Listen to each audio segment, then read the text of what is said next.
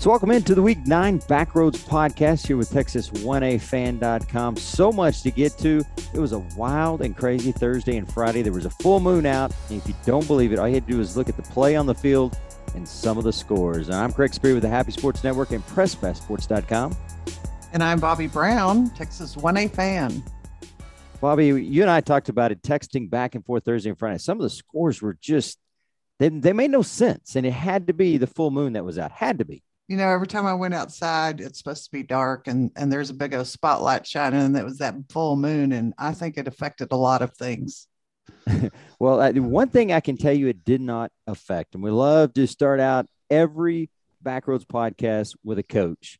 And we're bringing somebody on whose team is playing lights out and starting to make a name for themselves across the state. And that is the head coach for St. Joe, Mark Stevens. Coach, welcome in. Thank you. Glad to be here. You guys, I think I don't want to say you came out of nowhere. I just don't know that everybody expected St. Joe to be this good. And now you look up and you guys are right there contending for a district title. Just talk about the play of your team in general this year. Well, we have a very experienced team this year. In our school, we have 11 seniors and 10 of them are good football players. So we have 10 seniors playing football that have been in the program now in the system now for 3 years. So the experience is really helped us. We've got some talented kids, and I think hopefully that we're putting it together kind of at the right time of year. When you look at St. Joe's and your team, obviously everybody talks about Logan Bonner. Talk about his play, and had another great game Friday night, and you guys win 62-6. Yeah, Logan is a really good player. He's been a good player for a long time, and he's just a tremendous running back. He's got great vision. He's very fast. And he's also really stepped up on the defensive side of the ball this year. So he's just a complete football player on both sides of the football, and he kind of leads us. So to be this successful this long into the season, obviously Logan Bonner isn't the only player you've got on a team. Talk about some of the other guys who've made a sizable impact on your team this year. Well, we feel like coming into this year, we kind of relied on Logan probably a little bit too much last year. So we focused on throwing the ball a lot. We were unsure who our quarterback was going to be at the beginning of the year. A young man by the name of Matthew Butler Everson, he's a junior, has really stepped up and led our football team by getting us into the right play, checking at the line of scrimmage.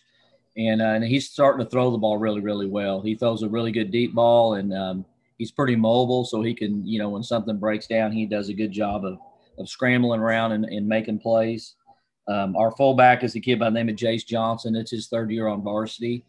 He's a kid that's moved around a lot for us. He started as a tight end for us and then was our center last year and has moved to fullback. A really smart kid, does a great job blocking for us. And then we have another kid that's really stepped up this year. He was a backup tailback for us last year and really didn't get a lot of playing time. And his number 21, Jonathan Diaz, has stepped in at split end. And he really gives us a really good pass threat. The rest of our offense is another senior kid, Trevor Connor, who was split in last year that we moved down to guard. Then the final kid that kind of rounds us out is we have a senior named A.J. Wright at center that's doing a great job for us. I went and watched y'all last Saturday. It was a really good game against Groom, and I saw that you have a female kicker. Can you talk to us about that a little bit? I can. I'll kind of tell you her story. This is my third year in St. Joe. When she was an eighth grader when I got here, our offensive coordinator, a guy by the name of Daniel Lindenborn, came up to me and he said, "Hey, we've got a girl that can kick." And I told him, well, I'm kind of against girls playing football. I'm not going to lie, kind of old fashioned. And I said, all right, I'll tell you. And he was pestering me. I said, all right, I'll tell you what, let me watch her kick one time. And I just assumed that she wouldn't be able to kick the ball very good. And I watched her kick one time. And I said, okay, she's hired. So she progressed as an eighth grader, but it's hard in junior high to get the snap and the hold down. And I didn't know if she would stick with it. And last year as a freshman, she kicked for us. She's just really automatic. But I can remember last year having her and worrying about her in games and getting hit and just worrying about how she would fit in, with the team and whatnot. And now she's a sophomore and she's an old pro. And to be honest with you, I don't even think about her anymore. She's just part of the team. She does her thing. And the fact that she's a girl just doesn't even register in my mind. I don't worry about her at all. She's just really solid at what she does. She definitely was. What did she make? 5 out of 6. wasn't Yeah, it? and I'll tell you, usually if the ball is snapped and it's on the tee and we protect it, she makes it. So usually when we miss a kick, it's not her fault. It's a protection problem or a snap or a hold problem. She's almost automatic. That's awesome. I love that. So has she changed your mind about girls playing football? She sure has. I'm looking for more girls in the hallways. Got a little sister coming up. I'm going to work on her. Doesn't this one, she plays soccer, right? She is. She plays club soccer, so she kicks for us on Friday, and then she goes and plays on the weekends. Matter of fact, she had just taken a trip to Washington D.C. and played some soccer up in Washington D.C. So she's hoping that she gets to play in college. And she's a good kid. She's ranked in the top of her class academically. She plays basketball for us, runs track for us. So she's just a really solid kid. So, Coach, let's talk about your trip here to being the head coach at St. Joe, because in kind of looking at your background, I was amazed to find out that you were the offense coordinator for some really successful Munster teams. What brings you from being that successful in 11-man down to 6-man to be the head coach at St. Joe? Man, I don't know. I spent 7 years in Munster with Brady Carney, who's still, one of my best friends. And I was 100% happy there. And it was a deal where St. Joe's 9 miles down the road. So my kids, I have 3 kids, a daughter that went through Munster, and my oldest son played on the 2017 state championship team. I had one more son that was coming up, and he was going to be a junior. And when this opportunity arose, I kind of talked to him. And the first thing I said is, I'm not going to go if, it bothers you that I'm going to miss some of your stuff as a senior or as a junior. And he said, no, don't worry about it, Dad. So I went over to St. Joe, and I did it almost to kind of re-energize I'm getting towards the end of my career. Okay. I'm going to retire here pretty soon. And it is just, sometimes you get in a rut as a coach, I think. And so having to learn a new game from 11-man going to 6-man, it's just re-energized me. And I love it over in St. Joe. I love the 6-man game. It's a great game. I've taken to it more than I thought I would, actually. The 3 years I've been there, I can't even hardly watch an 11-man game anymore. It looks too crowded, And the great thing is I went over there, like I say, 3 years ago. And then my son, his senior year, decided he wanted to come to St. Joe. So he actually my youngest son came to St. Joe last year as a senior and was our quarterback. And so I got to coach him too in 6-man football, which was pretty special. That is awesome. What did he think about 6-man football? Well, he liked it. He's my youngest son was a big basketball player. He's a big basketball. He's a point guard. So playing quarterback in 6-man football to him was like being a point guard on the basketball court. He did a good job. He enjoyed it. So let me ask you this. Going from 11-man, very successful, to 6-man, and you talk about the passion and the love you have for it now, what do you think is the biggest misconception among those who only watch 11-man about 6-man football? Well, before I had seen a 6-man game, my biggest perception was that I thought it was all pass. I thought it was almost like a 7-on-7 game. So to see that the physicalness of it and the blocking and the running and the tackling, I think sometimes it's almost a more physical game than some of the 11-man games. And I'll tell you a story. Y'all were at or at least Bobby was at the Groom game.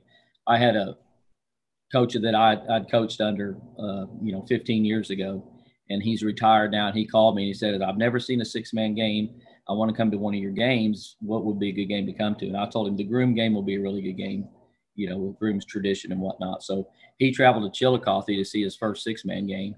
And the first thing he told me is he said, I thought it would be silly. And I don't know what he meant by silly, but then he was just blown away by just how technical the game was and how, like I said, how physical it was. He said, man, this is real football. And I said, dang right, it's real football. It's fun. No, it is. I'm always amazed when you look at the kickoffs, how almost brutal the kickoffs are in 6-man football. As much as we've tried to add safety to the game, the kickoffs are still just man on man. They are. And, I did coach in the 2A level. It's still, there's a lot of kids that play both ways. But when you want to really talk about Ironman football and having, being tough guys, the 6-man football really breeds that. The good 6-man schools really breed really tough kids. The Groom kids, 2 and I don't know their names, but 2 and 13 and 10. They're not very big, but you talk about tough guys, and they make every tackle. And so I like the 6-man game because it doesn't matter the size or the stature of a kid. You know what I'm saying? You can be a really, really good player, and you don't have to be necessarily a big, but you do have to be tough. 2 of those are Keelers, aren't they? Yeah. Yeah, Damon and Stephen Keeler. Yeah, really good players. Okay, so Coach, you got Newcastle coming up. How are you going to prepare for that? We've been watching a lot of film this weekend, and they're a very talented offensive team. They've got some really good skilled kids. So I'll probably tell my kids on Monday morning, there's not a magic formula. We got to do what we do, and we've got to win matchups. And so we're going to line up defensively and kind of run what we always run. And we just got to make sure that, we tackle well and run to the football. And then offensively, it's always about execution. I always feel like if we do not turn the ball over, we got a chance to beat anybody. So we're going to take care of the ball on offense and try to find some stops on defense. Did you think you could find yourself? I mean, you're one of the favorites out of Region 3, you and Jonesboro, and you guys played within 14 points of each other earlier in the season. Did you expect to find yourself here this quickly, and how excited are you about your opportunities there in Region 3?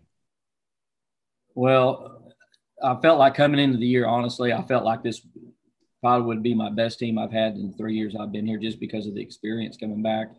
And, of course, we got a special player in Logan Bronner. And I really think he's the best pure running back that I've seen in 6-man football. I'm sure there'll be other people that would argue that, but he's right up there. So I knew we would have a chance. I think for us to take the next step to be talking about district championships and regional championships, we've got to get better defensively. We're preaching that to our kids all the time. We've made some position changes on the defensive side of the ball that hopefully will help us as we move forward. I don't know. I just like our chances. I think Region 3 is pretty wide open this year. Before we get there, we try to, the old coach speak is we take things 1 week at a time.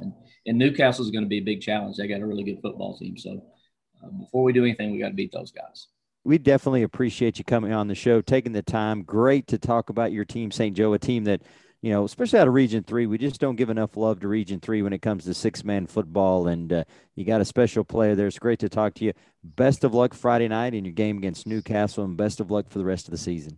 All right, I appreciate y'all having me on. Thank you very much. Thank you. So, Bobby, it was great to have Coach Stevens on and talk about his St. Joe Panthers and the special running back he's got in Logan Bronner. I know that's somebody you watch play against Groom, and you've seen a lot of kids play. Where would you put him on that list? He talked about great pure runners. Where would you put him there? Oh, I think he'd be pretty much near the top. He reminded me a little bit of Cass Johnson from Sterling City, but he's a lot taller and larger than Cass Johnson. But they have similar running styles. I mean, I can understand how you would lose Cass Johnson and he just comes out of the melee and you're like, how to get out of there. But Logan Bronner does the same thing. And like I said last week, he does this thing with his head and his hips, and it fakes people out as he's running, even, mostly from side to side. You just see bodies flying past him like they just totally missed it. It's not like that's just 1 or 2 times that happened. I mean, it happened the whole game. So, Coach Dotson did tell me before Groom played them that day that they had to tackle Logan Bronner. And they did a pretty good job of it. But again, I think he's up at the top. I just think that St. Joe is, like you said, they're in Region 3. So we really haven't talked about a lot. We should be, because that's a really good team. They're pretty physical too. Yeah, no, you're right there. Played Jonesboro within 14. I don't know that a lot of people saw that happening. That occurred earlier in the season. You look through Region 3, it is pretty wide open. It's Jonesboro, it's St. Joe, Newcastle, Unions Hill is a team you got to look at. So, I just think Region 3 is wide open. You talk about Logan Bronner, had another good night Friday night, 11 carries, 149 yards, and 4 touchdowns. They held the Bryson Cowboys to 58 total yards of offense. That's a defense that he wanted. So impressive there by the Panthers D. And so best of luck to Coach Stevens and the Panthers moving forward. So let's move up and take a look at the top 10 rankings, and we'll start in Division 1. The May Tigers, I'm so used to saying no problem with whoever their opponent is, but they actually had a little bit of a ball game Friday night, taking on the Bayard Bears. They win that ball game 82-36, but it was close there for a while. It kind of was. I mean, Baird did not give up. The Bears actually took May to about halfway through the fourth quarter. So they made them play. And again, Baird put up 36 points on that May defense, which was somewhat surprising. Now, I wasn't able to watch that game, so I don't know if that was against the varsity I would assume it had to have been. But yeah, that was one of those full moon Friday games where the score was surprising. No, I'm with you. That you and I were texting back and forth Friday night, and this was one of the games we were looking at, and the score just really surprised us. So, looking at the number 2 ranked team, the Water Valley Wildcats. Now, they didn't let the full moon bother them. They defeat Eden 71-18. Cannon Weiss, we've heard that name before. 10 carries, 234 yards, 5 touchdowns, 7 tackles. 5 of those 7 tackles were tackles for loss. That's impressive. Connor Glass, their quarterback, 3 of 3, 101 and 3 scores. For Eden, Julian Gamboa, 108 yards passing through the air and 2 touchdowns. Next up is probably what was the biggest game going on in 6-man football. Number 10 Westbrook taking on number 3 Sterling City, and the Wildcats pull off what I think is a mild upset, really, especially as well as Sterling City has been playing. They defeat them 60-50. At home. At Yes. home. Let's not forget, it was at home. At halftime, that game was Westbrook 40, Sterling City 6. So I have to imagine that they had a come to Jesus meeting at halftime, because by the time we got to the fourth quarter, they were Sterling City was only 1 touchdown behind the Wildcats. And then I believe with 5.5 minutes left, they actually went ahead of them. The difference in this game was in the last 33 seconds, I believe Sterling City was on the Wildcat 2-yard line and fumbled. Wow. And let me tell you what Westbrook did. And you could tell me if you've seen this very much. First down, they got it out of the hot zone there. They got it out about 5 yards. So they're about on their own 7-yard line. The next time they nailed it. And then the third down, they ran a play and took it all the way down and into the end zone for a touchdown. Interesting. Isn't that interesting? That is very interesting. I would imagine that was talked about quite a bit on the Sterling City sidelines. I imagine that it probably was. Dency texted me and she said, how often have you seen this? And I said, I don't think I've ever seen anyone kneel it and then run a play. And that was as the final seconds were ticking off. So maybe a little insult to injury there. You never know. You never know. You don't know, but we might have to find out on that one. Well, I fully expect these two to maybe meet again. Well, if they perhaps meet again. And yeah. I mean, there's a lot of good teams to get through before that happens, but that could come back to bite them. You never know. Yeah, that will be really interesting. What we talk about the win, the last time Westbrook beat Sterling City. Now, this is 11-man and 6-man combined. They've never beaten them in 6-man until this time. But if you go all the way back with 11-man, 1940. You and I actually weren't even born by then. No. And that was October 25th, 1940. This is something that made Lehman tweet. He's not only the 6-man historian, but he's up on who was running for president and how much gas was, because he went on to say that gas was 18 cents a gallon. Man, I wish it was still that cheap. And FDR was running for 3 onto it. Yeah, 318, no joke. And FDR was running for re-election against Wendell Willkie. I must admit, I've never heard of Wendell Willkie. I haven't either, but now we have, thanks to Lehman. Things that make Lehman tweet. I'm telling you. Westbrook with the big victory there over Sterling City, and that I would imagine will put them right there as likely district champs now out of that district. Number 4 ranked Jonesboro. They just keep motoring right along. They take out the Zephyr Bulldogs 59-0. The fifth-ranked Rankin Red Devils all over Grady, 88-31. Braxton Kirkland, 256 yards on the ground and 6 touchdowns. Also had a passing touchdown. His running mate there, Blake Wise, 5 of 6, 94 yards and 2 touchdowns. For Grady, the freshman, Gunnar Cherry, 111 yards on the ground and 2 touchdowns. And Cooper Wallen, 61 yards receiving and a touchdown. I got a little inside information on this one. Well, again, Grady, they put up 31 points on Rankin. How did that happen? Well, I was told that every time that Rankin went to put in their second string, one of the Grady freshmen would just run right past them and right into the end zone. So I think Gunnar Cherry was one. There's another freshman they have that's just really incredible. So if you're wanting to know what's going to happen in the next couple years, watch Grady. Yeah, no doubt there. Gunnar Cherry, I know that's a name we've talked about a lot. Impressive as a freshman. Number 6, Spring Lake Earth. Another thing that just makes you tweak. They beat Petersburg 92-43. It's not that they beat Petersburg and that they 45 them, but that they let Petersburg score 43 points. And this game went into, I think, the fourth quarter, right? It did. It really did. And actually, the first half, I think that, those 2 weeks off that Spring Lake Earth, we thought maybe this might have a negative effect on them. And it definitely did, because the first half, it looked like they were struggling because Petersburg was right there with them. I mean, they never got ahead of Spring Lake Earth. But again, perhaps we had a come to Jesus meeting at halftime, and the third quarter. I mean, you can kind of tell when that happens. Oh yeah, you've been around enough, you can tell. Spring Lake Earth, you said 2 weeks. I actually think it's been 3 weeks since Spring Lake Earth hit the field. So rust has got to be big time for them. You're right, and hopefully they knock that rust off. I think they pretty much come out in the second half and then controlled the game at that point forward.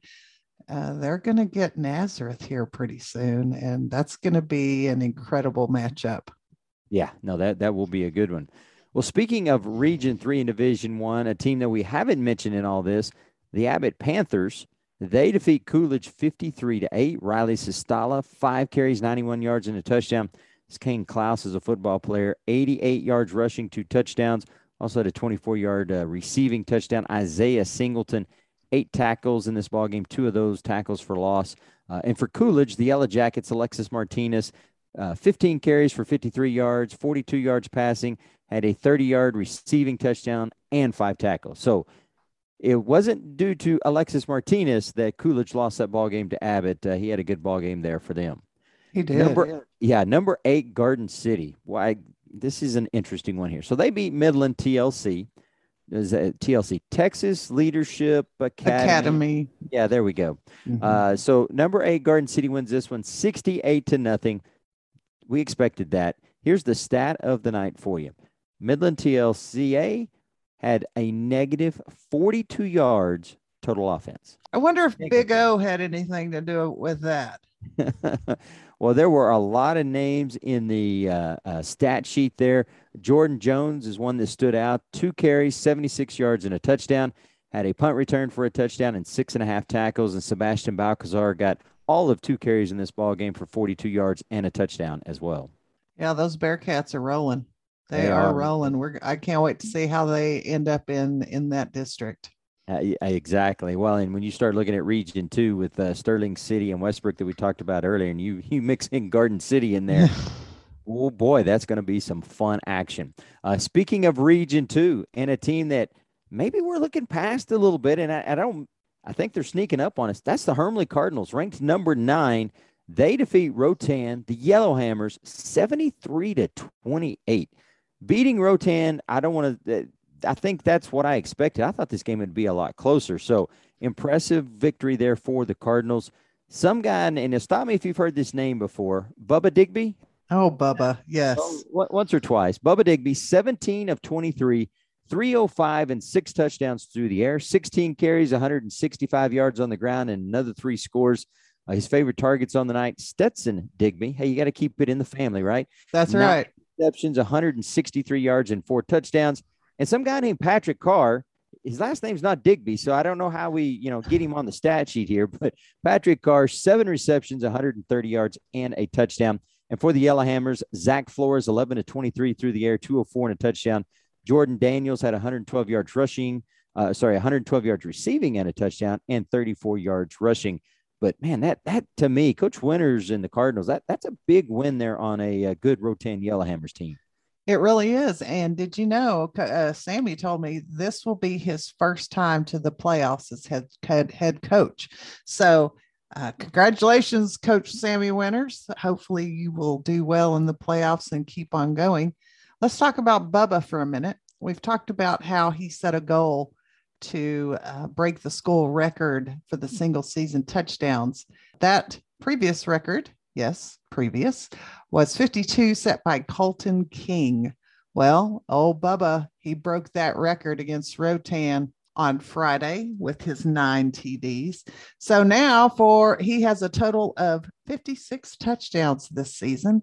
And what's a little scary is he has one more game to go against Ira. Wow, that is impressive. And that's a game we'll talk about coming up here later when we look ahead to next week's games. But Hermleigh and Ira will be a great game. Think about this. Hermleigh and Ira, likely 1-2 out of that district, are going to get likely Sterling City and Westbrook. Oh, man. Can you imagine? Wow. Talk about some bi-district matchups there. But you know, the way that Ira and Hermleigh have been playing, they may give them a really good matchup. I really look for that to be a really good matchup either way you go. The road to a Region 2 championship will be filled with a lot of great games. And, boy, it's going to be survival of the fittest when you talk about Region 2. Who's going to get voted off the island? Exactly. So let's move down to Division 2 then. The number 1 ranked Motley County Matadors were on bye week. Rumor has it they still beat somebody 102-0. I don't know about I think those. You're right. Number 2, Strawn, all over Gustine, 54-0. Number 3, the Jayton Jaybirds, and one of 2 Stanilans who were successful this past week. Josh Stanilan, all over Guthrie, 64-16. The 4th-ranked Follett Panthers and Coach Copley, who had him on the show last week, defeat Derazette, 60-0. 5th-ranked Richland Springs, all over Mullen, 48-0. They held Mullen to 32 yards of total offense. Jaden Bryant, we'll put the T on the end there, 88 yards rushing and 2 touchdowns. Zane Capps, 53 yards and 2 touchdowns. Catch out this stat, though. Keston Lusty, 9.5 tackles, 2.5 sacks, 5.5 tackles for loss. That's a dominating defensive performance right there from Keston Lusty. You know, that name sounds familiar, that last name. You think? Oh, just a little bit. Obviously, he is just following right in Big Brother's footsteps. Can't wait to see them play, especially with defense like that. No doubt there. Number 7, Balmorhea. Number 6, Anton was on a bye week. So number 7, Balmorhea, all over Sierra Blanca, 47-0. Another game that made us tweet for a while, Whitharrell and Lasbuddy. Whitharrell wins this one 66-18. This game was a lot closer than that for a while, though. It was. I was just a little shocked at that, but you know, I don't know why I keep saying I'm shocked. After the last few weeks of the ups and the downs, you would think that would just be normal by now. Well, that can be 6-man football. For the Panthers there, Shamadrick Weaver, 15 carries, 192 yards and 2 scores, 139 yards passing and 2 touchdowns. And some kid named Ryan McDaniel, 2 receptions, 60 yards and a touchdown. And there's one thing when I covered the Whitharrell-Anton game that I guarantee you was actually true. When I sat down, I was told, are you sure you want to sit there? Because I am the loudest human being in this stadium and definitely the loudest human being on this side in the stands. That'd be Ryan McDaniel's mom. And she did not disappoint. She did not stop from the beginning to the end. So a shout out to her as well. They got her another year because that Ryan McDaniel, he's that big number 25. And let me tell you, he works so hard. And she obviously works right along with him. And she's going to be working for another year because he's only a junior. That's fantastic. Groom over Hart, 47-0. Another game that was close for a while. And then Groom finally breaks out in that one. That one surprised me there. So that kind of wraps up the top 10 on both the Division 1 and Division 2. Some other big games that were going on. Number 12 versus number 13, Valley taking on the Happy Cowboys. And unfortunately, I had to call a loss in this one. Valley wins at 70-68. This is a game that you were at. And it was a really good 6-man football game. It really was. I enjoyed the heck out of that entire game. And I mean, I know that I can be unbiased, and maybe you can't. I don't know. But Happy did not play well. No. They did not play well at all. And Valley, they came ready. Yes. They were ready from the very first second they stepped on the field. And John Stanland had the Patriots ready to go, and they pretty much jumped on Happy from the get-go, and Happy did not respond well until the last half of the fourth quarter. I actually thought we might have a Cowboy win come out of that, but they just ran out of time. That was a really good game. One thing that I'm very impressed with is Valley's discipline. They were fairly disciplined in that game, and Happy never, ever gave up. They gave 100% effort. They may have not been on their game, but they gave 110% effort. Yeah, no, you're right there. For the Patriots, Blake Beard, impressive from his spread back position, 173 yards rushing, 3 touchdowns and a receiving touchdown. Corbin Stanley, their quarterback, he was efficient, 7 of 12 through the air, 119 and 2 touchdowns. For Happy, and you talk about it, Happy's down 2 starters. They also lost one of their key spread backs for most of the second half in Cutter Hodges. So T.S. Bowe, the senior, steps in. I call him Happy Swiss Army knife. If we need an end, that's where T.S. goes. If we need a spread back, that's where he goes. If one of the water boys goes out with an injury, he'll fill in there. That's just kind of what T.S. does. Very unassuming kid, but he had 153 yards rushing in this game. I've never seen him move so fast in my life. He found another speed in this ball game. He had 3 touchdowns on the ground, 4 receptions for 56 yards and 2 more touchdowns and 8.5 tackles. He was impressive in this ball game. Yes, he was. Every time I looked up, he was out there just doing something great for the Cowboys, or just giving all the effort that he could possibly give. And, it's always good to have players like that. People call them utility players, and I really don't like that term because it implies that they only go where you need them. I like T.S. Bowe because he can play any position that you ask of him. It's not that he's only going to go in to be the second string. He has his position, but he can also play other positions. And that's what makes him such an incredibly important player. I would agree with you there. Down the road in District 2, Nazareth and Crest did battle. Yes. And I've told people before, this is not, what would they say? This isn't your grandfather's Crest Kangaroos. This is a decent little team. Nazareth got everything they wanted in this ball game. They win it, though, 41-40. They score with 8 seconds left in the ball game. And if I remember right, one of the stats that I got, so Trent Gerber is their 2-point conversion kicker. So Nazareth scores with 8 seconds left. They go to kick the 2-point conversion. Coming into that kick, if I remember correctly, he was 1 of 5 on the night. Oh, that would make a coach a little nervous. Yeah, they need the 2-point conversion kick to go in. He nails it. They go up 41-40. They survive a kickoff return at the end, and they win this one. Luke Schulte just a little bit sore the next day. 42 carries. Goodness. For 276 yards and 4 touchdowns. Sterl Welps, Will Young, each had a rushing touchdown there for the Swifts. And for Crest, Quavy Ellis, 182 yards on the ground and 2 touchdowns. Also had 34 yards receiving and 2 touchdowns. And their quarterback, Landry Young, with 4 passing touchdowns in this ball game.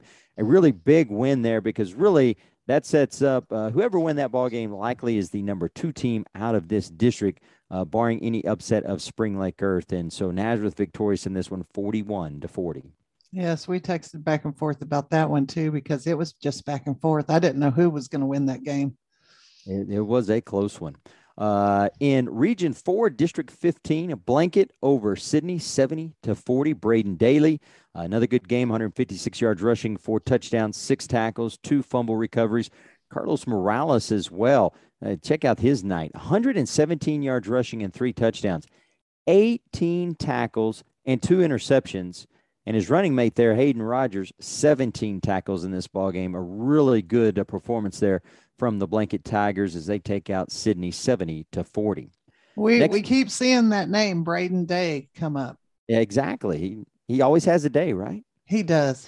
We might have to find a different joke, but yeah, he does have a day. He does. Region 2, Division 1, District 5, Van Horn and Buena Vista.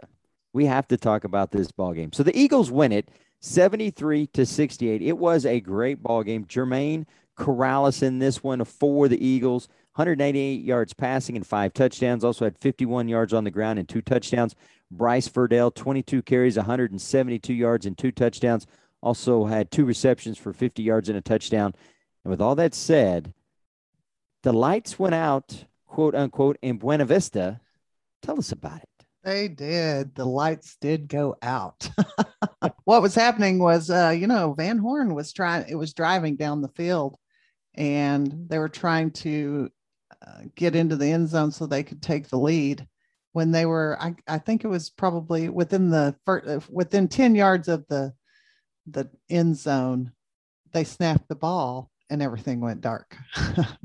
I got a link to that video on the Backroads podcast webpage at 1afan.com. And I also tell you exactly what time to fast forward it to, because let me tell you, it is extremely dark in Buena Vista when there are no lights at the field. Yes, it was. I mean, it was like there were no lights from town. There were no lights, period. The only lights you could see if you keep watching the video, when they keep the video rolling when the lights are out, is everybody in the stands for Van Horn got their cell phones out and, lit them up and held them up. So it was kind of cool. I did talk to Coach Tyrell at Van Horn. That was a huge win for the Eagles. And he said they knew it was going to be a very tough, very physical game. And he said Buena Vista is very well coached and has been playing excellent all year long. The Van Horn boys knew it would take a total team effort to win this game, and that is just what happened. Sophomore number 28, Cy Garcia's initial kickoff return for a 73-yard touchdown stoked the fire.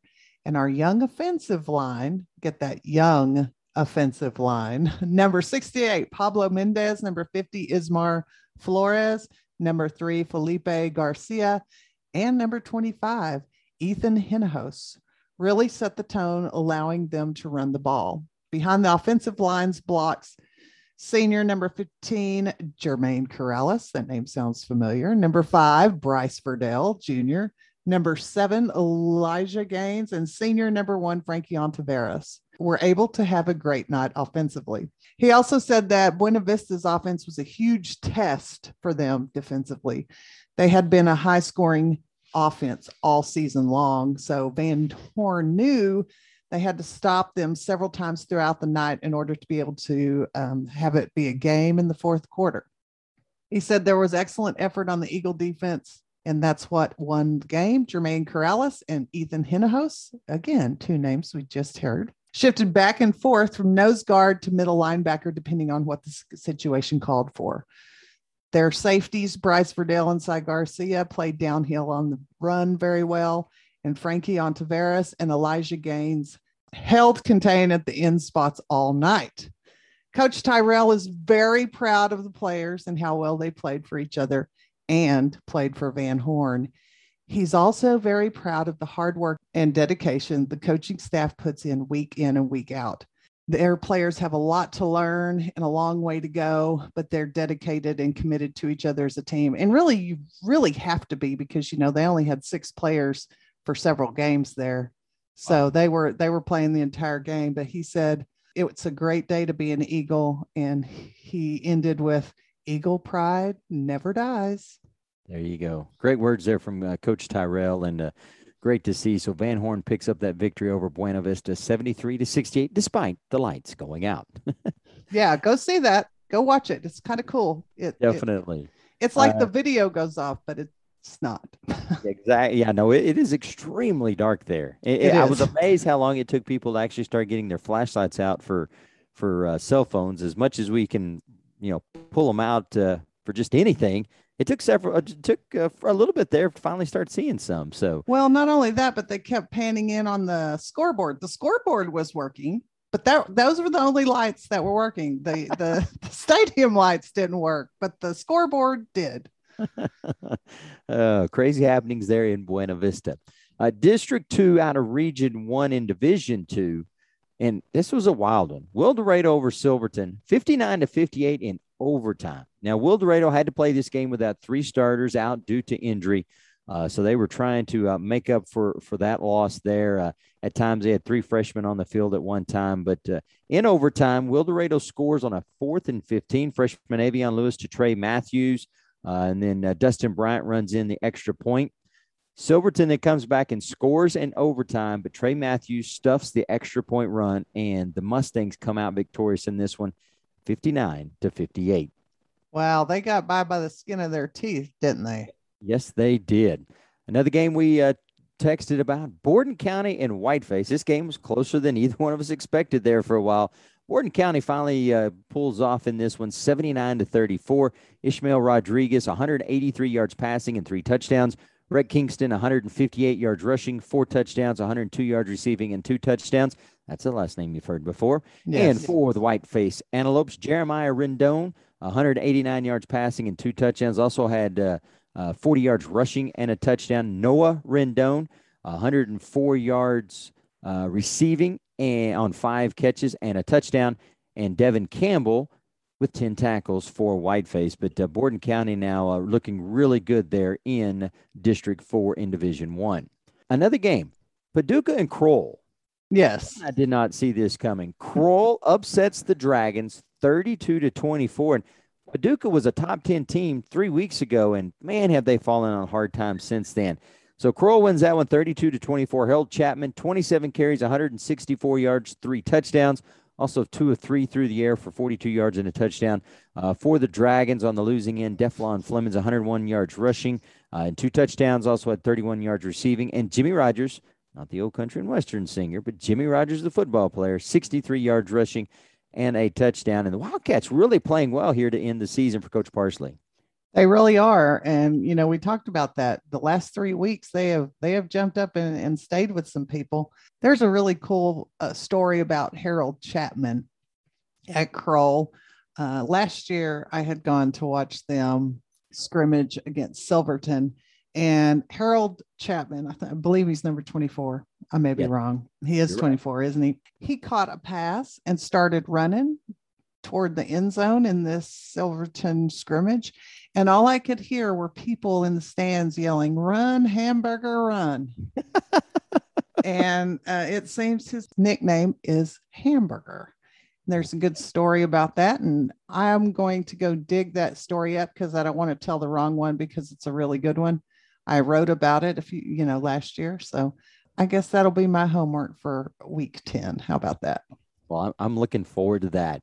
And then let's finish up the scoreboard. Last game we'll talk about out of Region 3, District 11. Blum, the Bobcats, with another tight one. This time they take out Bynum 56-52. And it's been such a tough season all year for Blum. Just love seeing them get something going here in district action. Lane Good had 193 yards on the ground for the Bobcats. He was really good. 4 touchdowns. And Armando De Hoyas, 68 yards rushing and 2 touchdowns. For Bynum, Nathan Castro, 7 carries, 191 yards. Wow. Exactly. And 3 touchdowns. Also had 121 yards passing through the air and a touchdown. And Daryl Tovar, 63 carries. Boy, that's interesting. 14 carries, 63 yards and 2 touchdowns. 63 would have been wild. He also had 2 receptions for 91 yards and a touchdown. But Blum wins that one 56-52. That one went back and forth the entire game. I was watching that score as well. So that's going to wrap up week 9 for us. Before we leave week 9, though, Bobby, we want to give out our sincerest condolences and prayers for the folks in White Deer and obviously Pampa as well. For those who haven't heard, and probably I would imagine most of the state has by now, there was an accident in White Deer last week that unfortunately took the life of 3 young men, a 4th in critical condition. I do believe he is stable, though. I've not heard anything negative come out of there. So I think he's slowly recovering there. But, one of the youth was from White Deer, a seventh grader. Two of them were from Pampa. They were seventh graders as well. And then another seventh grader there in the hospital in Lubbock right now. So when you read that, it doesn't matter, whether you're longtime rivals with White Deer. It doesn't matter if you don't know anybody there. It just absolutely makes your heart sink. As a parent of four boys, I can't imagine what those parents have gone through. And so, we just offer our sincerest condolences there and for Coach Rucker and the entire staff there in White Deer.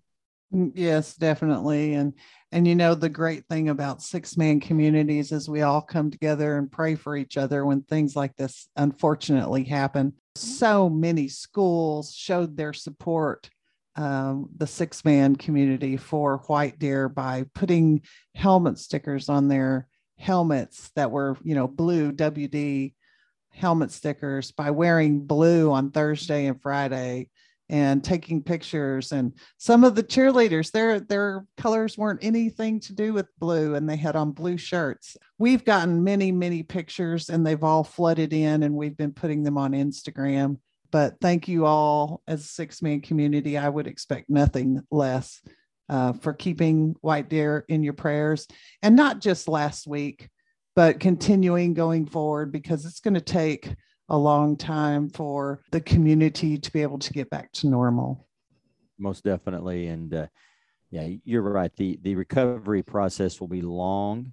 Yes. And it will be hard, but that is what makes the six-man community and the small schools here in Texas so great. Is it doesn't matter what your thoughts are about each other, whether you know each other, everybody has got each other's back in the end. And that's what makes it such a special place to be playing in. You are correct. And so shout out to White Deer. We're still going to keep you in our prayers this weekend. Because White Deer didn't have a game, the girls decided to put on a powder puff game and raise money for the families.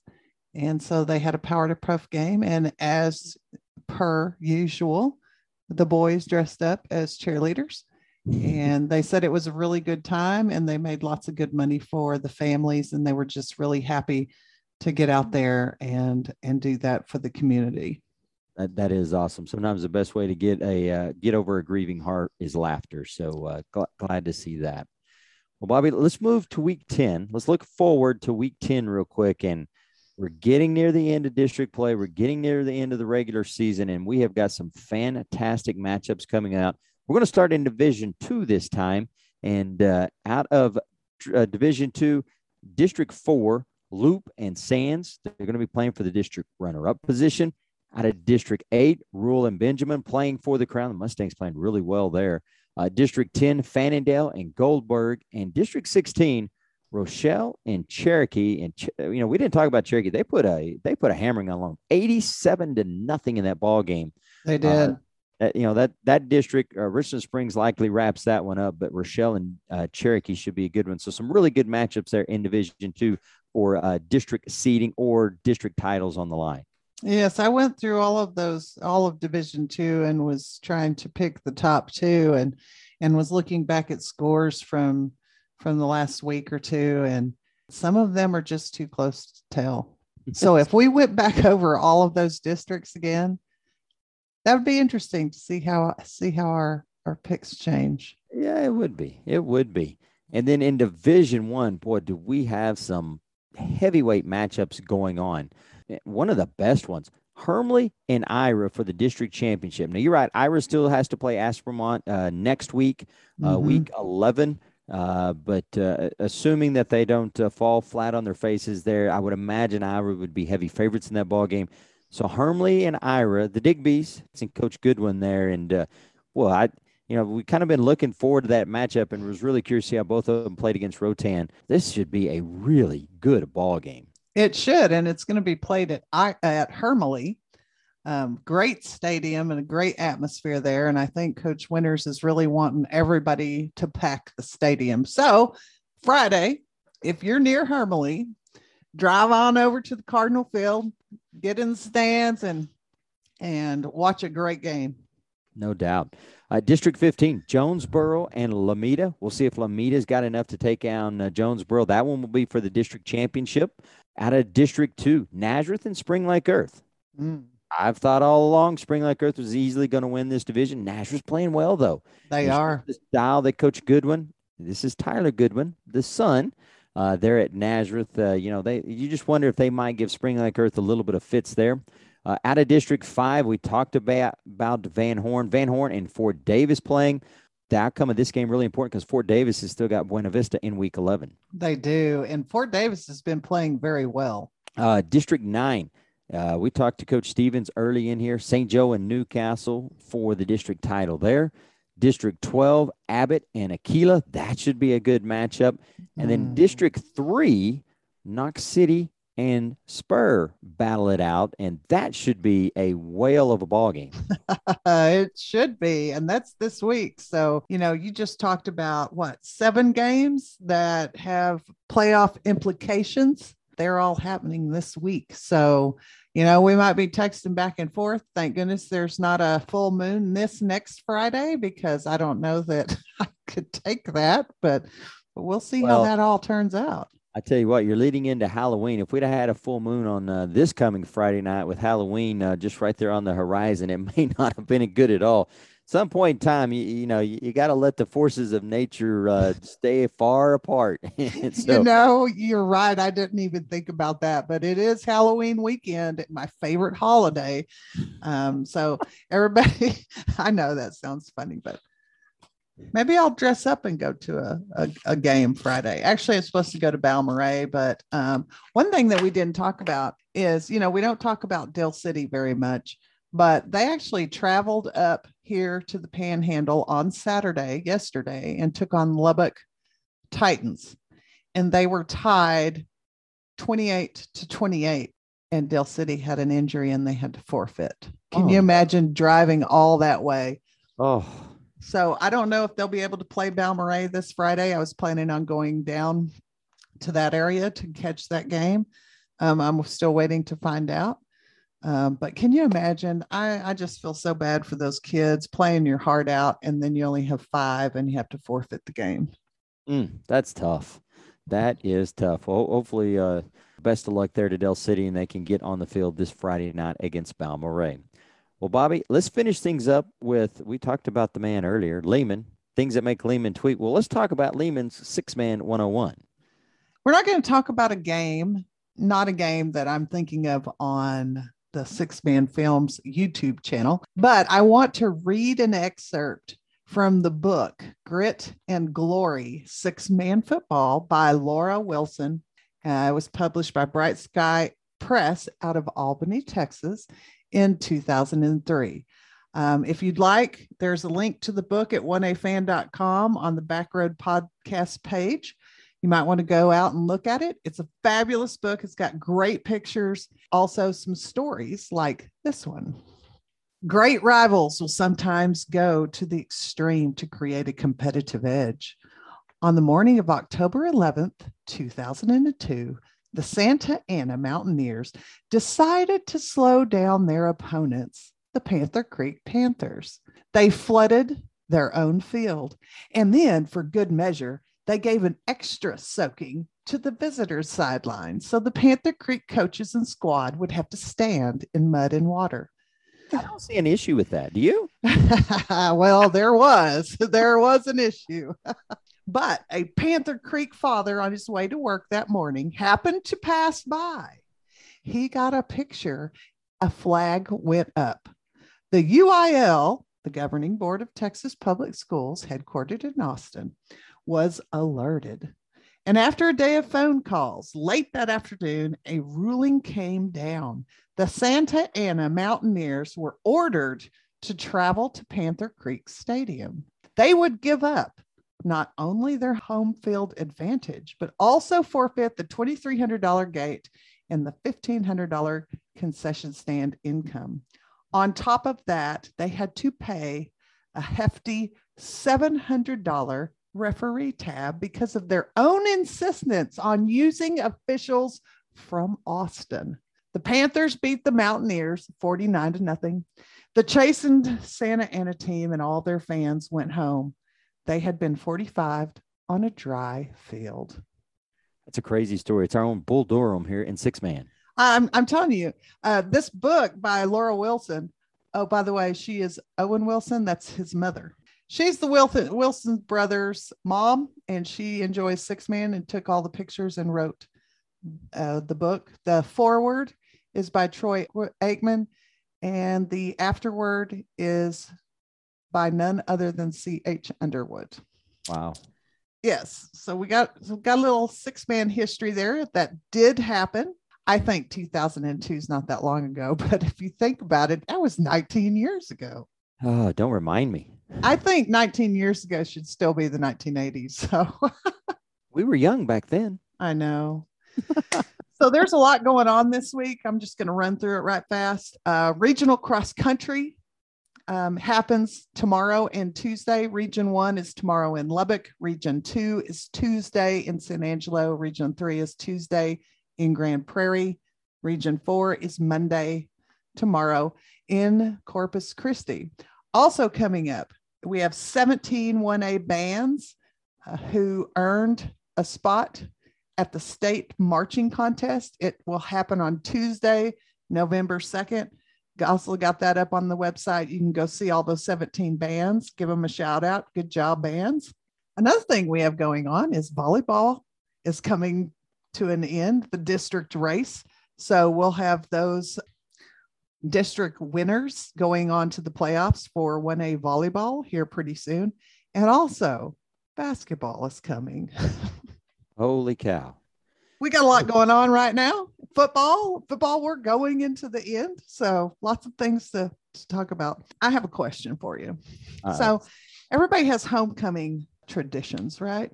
Yes. I have noticed here this past year and a half or 2 years that instead of having a bonfire, people are wrapping letters with old towels and t-shirts and setting them on fire. What does Happy do?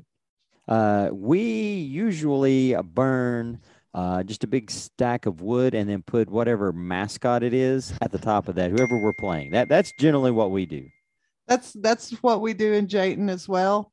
It seems like a lot of people have gone away from the wood big bonfires to burning of the letters.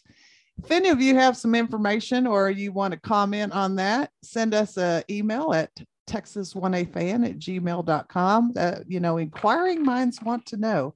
We all know about the big mums. What we want to know about are burning letters versus a big pile for a bonfire.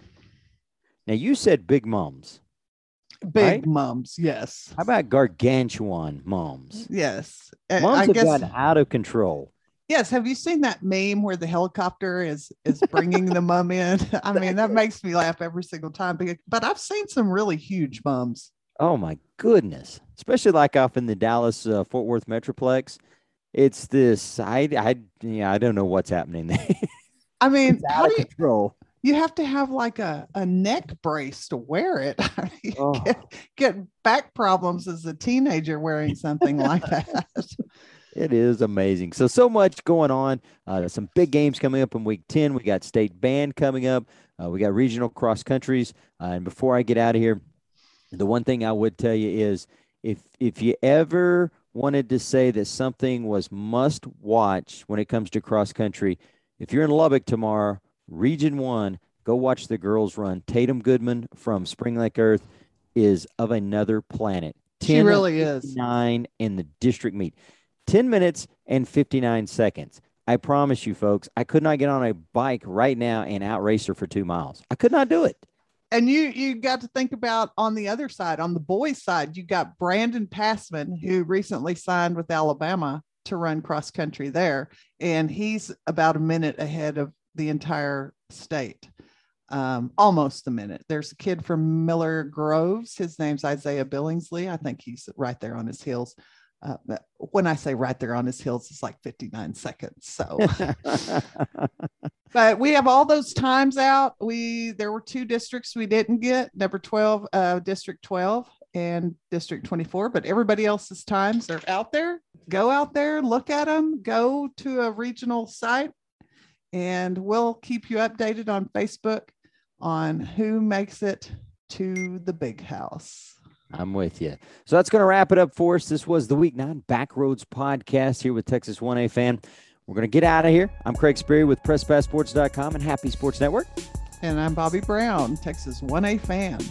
Always remember, go forward and do good.